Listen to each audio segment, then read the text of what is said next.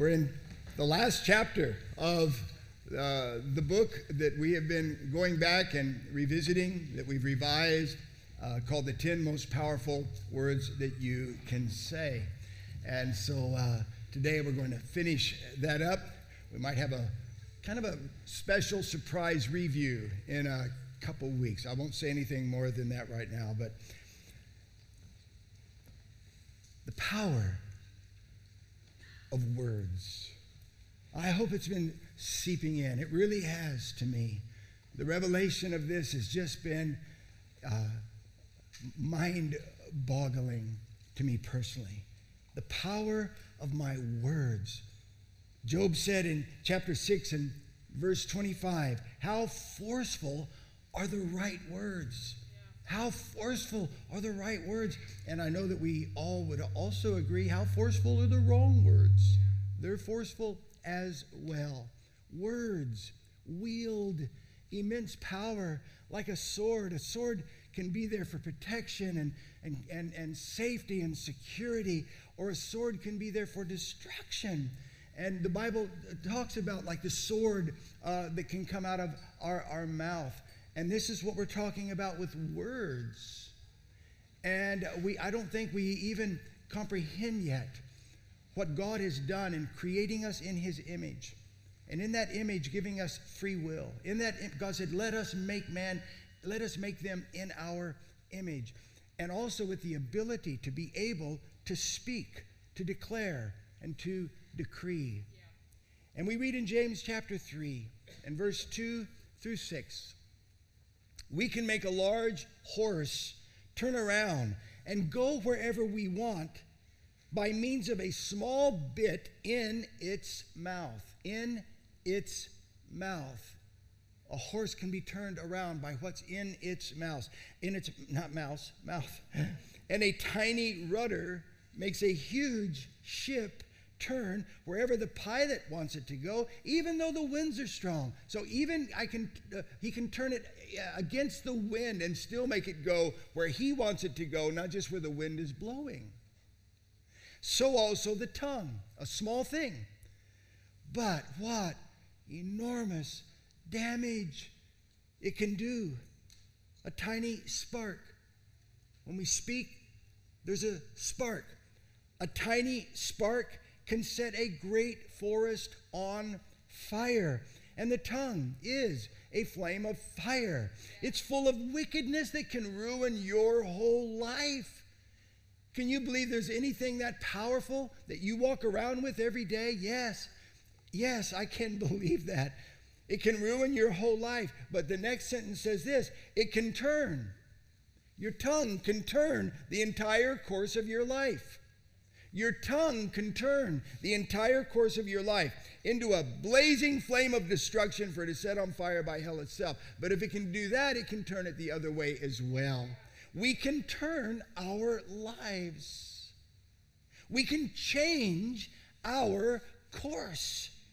We can set our direction with the power of our words. We do not have to just say, this is the way I am. This is the way it is. This is the way we've always been. No, you can turn. You can change. You can direct everything with your tongue. The Apostle Peter said, he that would see good days and he that would love life and see good days must keep his tongue from evil and his lips from deceitful speech. In other words, he's telling me that the enjoyment of my life and the capacity for me to live out good days is directly proportionate to the words that I am speaking on a continuous and on a daily basis. Words have the power to make everything better. Everything better. Work, ministry, marriage, home, kids, life. Words have the power to make everything worse. Everything. Everything. As if it weren't bad enough. Words have the power to make it worse. Words carry this tremendous power. Now today, as we close this book, I want to talk to you about the power of naming. The power of naming. We read in Genesis chapter 1 and verse 3, God said, "Let there be light." And light began to shine. He saw the light and he knew that it was good. Then he separated the light from the darkness. God named the light day, and he named the darkness night. God created the world with his word. Nothing else. Nothing else. With his word. He spoke it all into existence. We read in Hebrews chapter 11 and verse 3, by faith we understand that the worlds were framed by the word of God. The worlds were framed by the word of God. And we read in the Bible, it is all held together by the word of God. From the subatomic to the farthest end of the universe, it's all held together. It's formed by God's word, but we read in the New Testament that it is also held together by the power of his word. In Hebrews 1 and verse 3, speaking of Jesus, the Son perfectly mirrors and is stamped with God's nature. He holds everything together by what he says. The Message Bible says, powerful words. The New King James says, by the power of his word. He holds everything together. What is it that keeps those little subatomic molecules moving and spinning and not falling apart?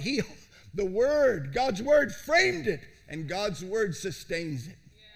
That's so good. We read in Job chapter 22 and verse 28, you will declare a thing, and it will be established for you.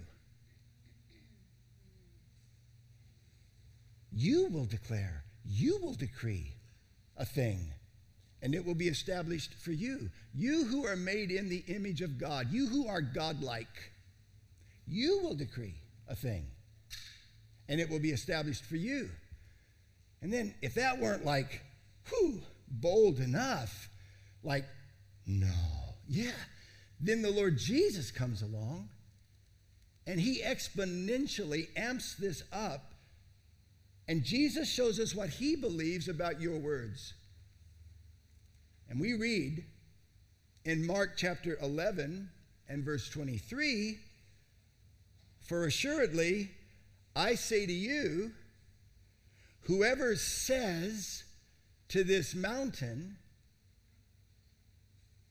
be removed, be cast into the sea, and does not doubt in his heart, but believes those things he says will be done, he will have whatever he says. OMG. All right, Job said you will decree a thing and it will be established to you. Jesus now talks to us as though we can talk like God talks, because nobody can take them out and put it in the sea except God. And yet here's what Jesus thinks are the potential of your words. Your words have that kind of potential and that kind of power. And so the question I have to ask myself is, what kind of world am I framing with my words? What kind of atmosphere am I living in? Or atmos-faith? Or atmos-joy, not atmosphere?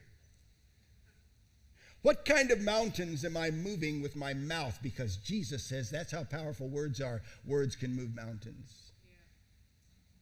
What are the mountains you're moving right now with your mouth? What kind of family are you forming with your speech, with your talk? What kind of self-confidence are you creating with your confession? Day after day, day after day. Now in Genesis chapter 1, I love this. God named darkness, night. When you name something, you take a position over it. Something shifts, something radically changes when you give it a name. So what was God doing when he told Adam to name the animals? Because God told him to have dominion, to subdue. And then God gave him the plan. He said, and so name the animals. So Adam began to name the animals. He named them. By the very act of naming them, he was having dominion over them. He named them. They did not name him. The animals did not name Adam, because that's not how it works. No, God told Adam to subdue. God told Adam to have dominion. And in doing so, God told him, name it. What is that? Name it. What is that? Name it. And in naming it, there was something in the position of Adam that moved him above them. Everything you name, you are positionally shifted from it and up above it. God named the stars because he is over them, not under them. Psalm 147 and verse 4, he determines the number of the stars. He gives to all of them their names. The stars don't name God. God names the stars. You name your children. You name them. Now, God named darkness night. He didn't call it darkness. Darkness is perpetual. Darkness has no end. Darkness is incessant and insistent. But God named it night. And in doing so, he limited it to a length of time that would end with a day, that would dawn to a new day. He named that night, that darkness, he called it night. And when he did that, darkness was now limited. It was limited. And you and I need to understand the power of our words. And we need to understand today the power of our decrees and the power of naming our darkness. Night. Not perpetual. Night. Night. I name my darkness night. We read in Psalm 30 and verse 5, weeping may endure for a night,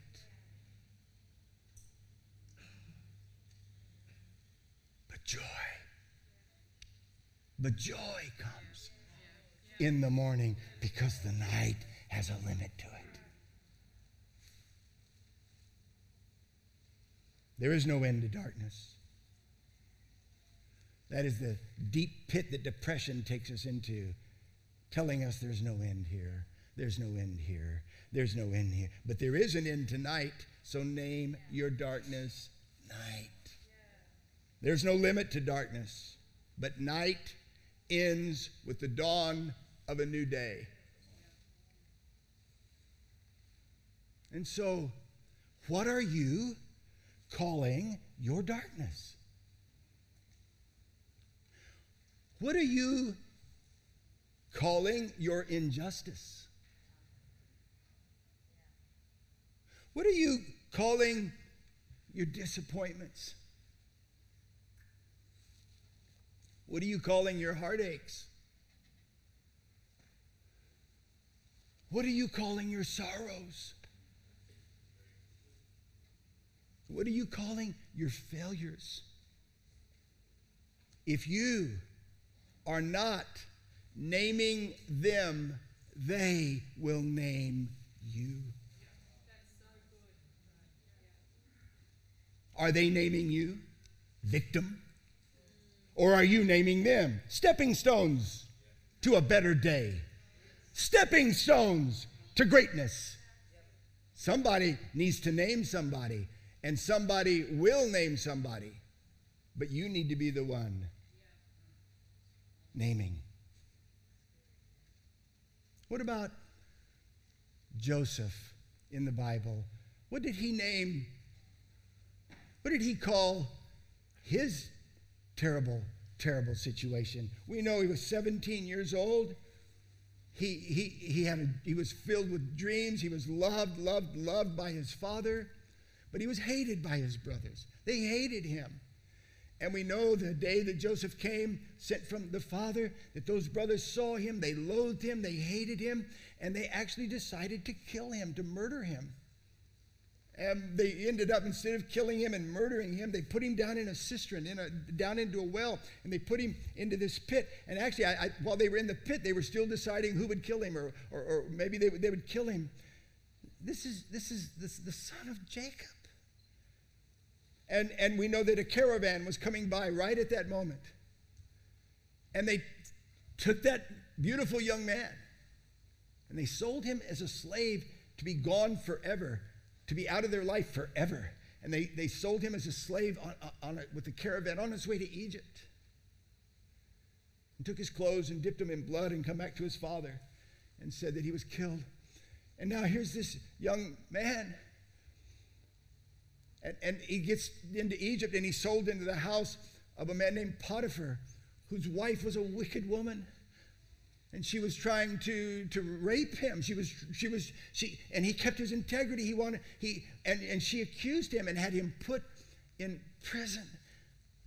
It's like his life can I get a break here? Can I get a break here? It's like Joseph's life just was terrible. Was terrible. And when you think about that young man who had his life stolen from him, who had his dreams ripped out of his heart, who was so misused and abused and lied and hated, and you think about that young man, what did Joseph call his injustice, his unfairness, and the violation of his life? What did he call his murderous, treacherous, deceiving, lying, dream-destroying brothers? What did Joseph name the deal that he had been dealt? How many years did he waste away in prison? Innocent, but wasting away in prison, dreaming how he could get even and exact revenge on those who had destroyed his life. But no.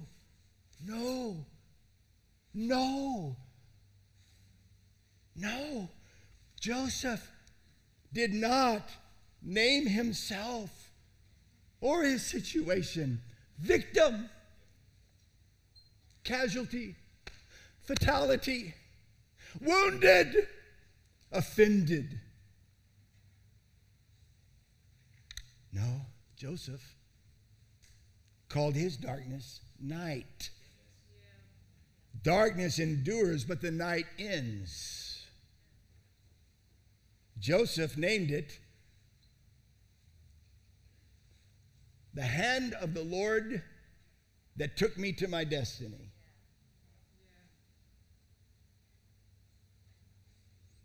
He named it the pathway of pain that brought me to a place where I could save millions and millions of people. He called the pit and Potiphar and the prison his pathway to the palace.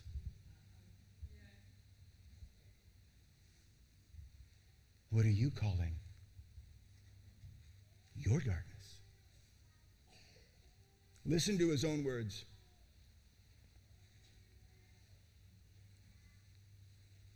"22 years later, he is the most powerful man on earth next to Pharaoh. And all of a sudden, his eyes pop out. Those brothers are standing before him, ragged and starving. And Joseph has been saving the whole world with the wisdom of the grain and the storage. And if you read this story, if not, go to Genesis and read this story. One of the greatest stories in the whole Bible, I reckon.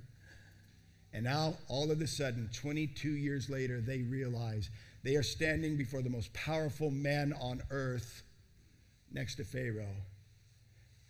And they recognize him, and they know who he is, and they're thinking, I'm a dead man.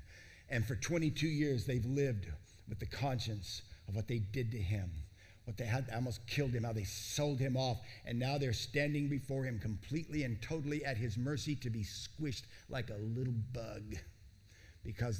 And they know I deserve every bit of it. Just when you squish me, just go ahead and, just because guilty, and even more guilty. And I don't even know all that you suffered because of me, guilty. But his own words, because that's not what Joseph called it. He didn't call it like that. He didn't name it that. He didn't see it like that. No, in verse 20 of chapter 50, Joseph looks at that ratbag bunch of brothers, and Joseph says, but as for you, you meant evil against me.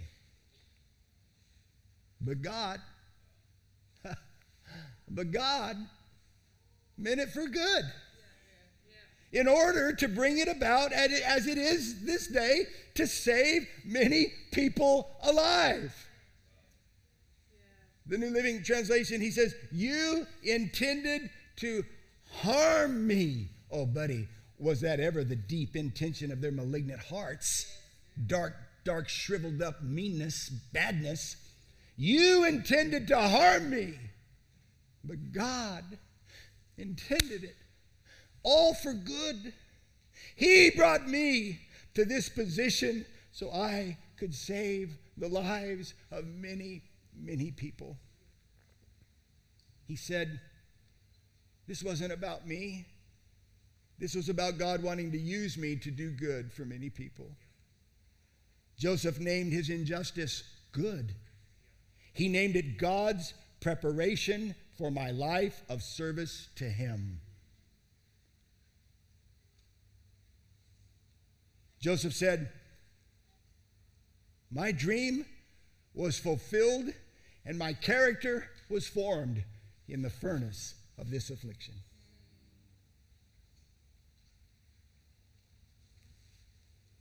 What are you naming your difficulty?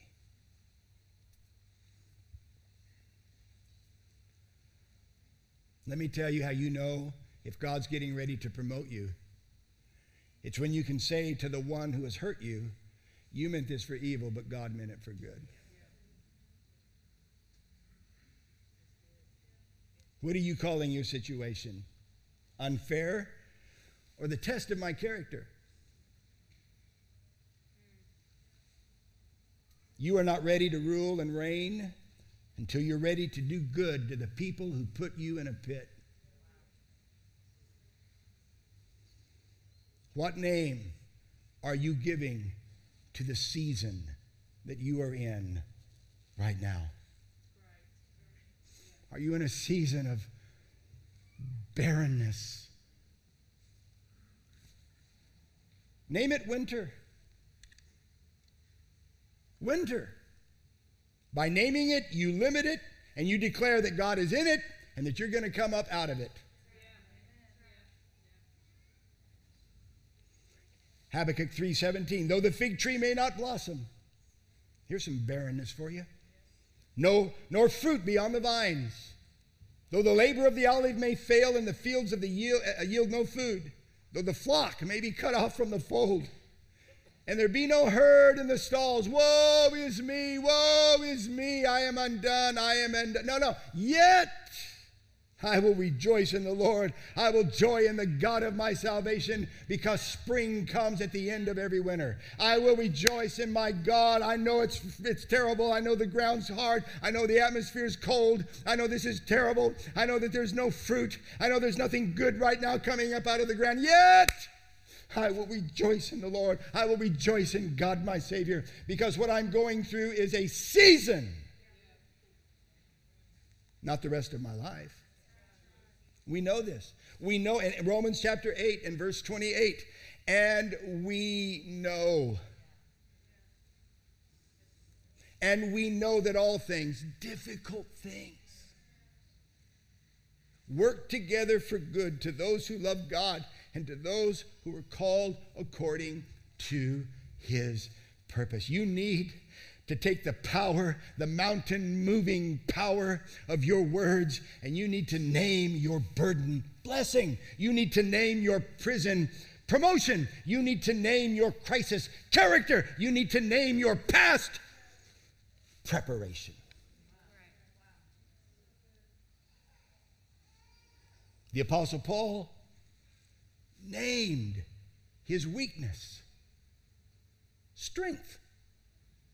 He literally named his weakness strength. He just moved the words around. We read in 2 Corinthians 12:10. Paul says, that's why I take pleasure in my weaknesses and in the insults and hardships and persecutions and troubles that I suffer for Christ. For when I am weak, then I'm strong. The disciples, after being beaten by the Sanhedrin, they named their persecution privilege. Privilege. Caleb came back with those 12 spies, and they said, we can't enter the promised land. They're giants and we're grass. No. Caleb called the Canaanites food. He called them bread. He said, they're Vegemite sandwiches laying out there everywhere for us.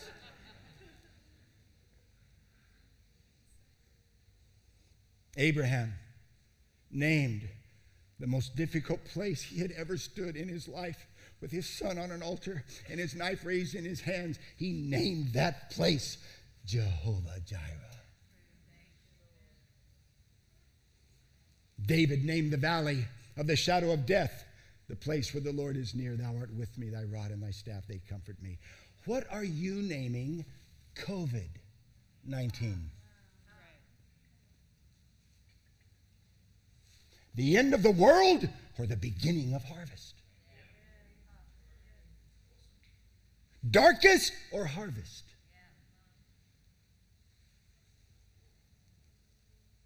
I'm calling my lockdown, my slow down, and my look around as I make my rebound, where I unwound. You can name it, or it can name you.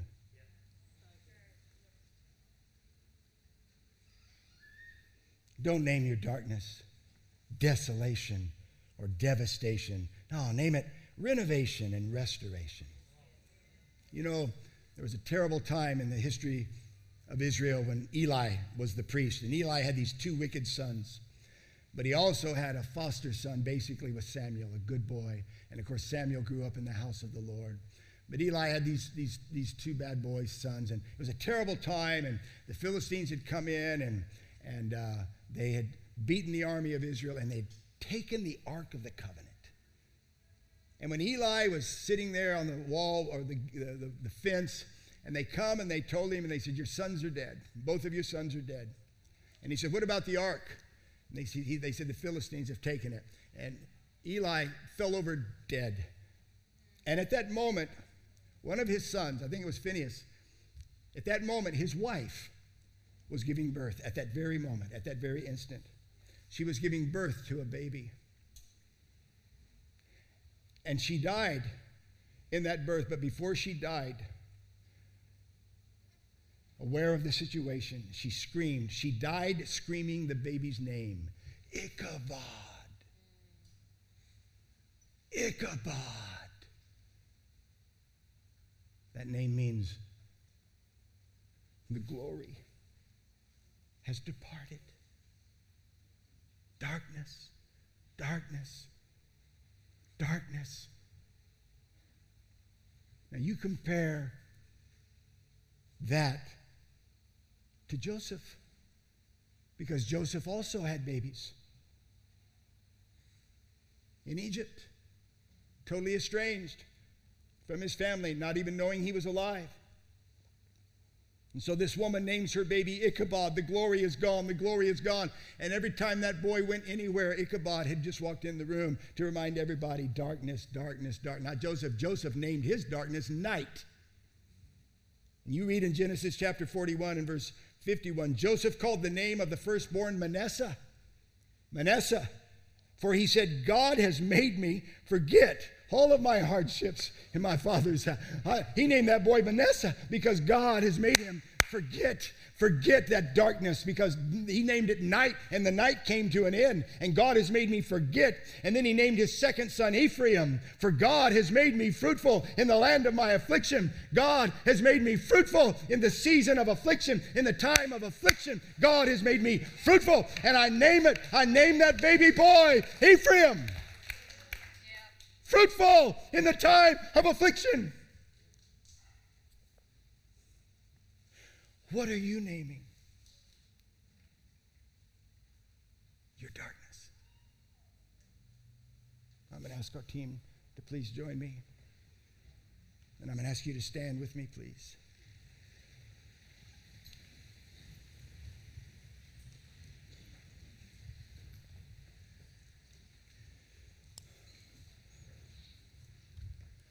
Jesus said that you can move mountains by speaking to them. By speaking to them. He also said you can take the sycamore tree and pluck it up by its roots and put it in the ocean by speaking to it. Jesus is showing us that things don't have to be like they are because we have the power of words. That things can move. That things can change. And one of the most powerful things you can ever do is to name it. Name it. Name it. And honestly, family, when you name it, you change it. You change it. Would you bow your heads? Father, you know so much the season we have been in. Lord, the times that are upon us. You know, Lord, the pain, the sorrow, the loss, the suffering, the fruitlessness of many, the heartache, the heartbreak. Lord, I could go on and on and on. And yet here we stand, believing, decreeing that you work all things for good to them that love you and who are called according to your purpose. That we will outlive every problem, every trial, every trouble, every tribulation, because we have eternal life. Because the life and the light of God live in us. And so, Lord, let us not let this season name us. Let us not step back and let it name me backslidden or downtrodden or beaten up. But, Lord, let me name this season. Let me name this season, because by naming it, I limit it. By naming it, Lord, I realize that you are over it and above it, and I am with you, and I'm coming up above it, and I'm coming up out of it. And somebody right now is going to change their whole life. Somebody right now, in Jesus' name, is going to change. The whole world right now is going to stop being miserable. And you're going to stop, and you're going to name it, and you're going to rise above it, and you're going to watch God walk you out of it and through it, because it's a season, it's a nighttime. Weeping may endure for the night, but joy is coming to you in the morning. Now, I can preach the word to you, but I cannot make you obey it. I cannot make you apply it. I cannot make you take it to heart and act upon it. But I am asking you to do that. I am asking you today to name your darkness and call it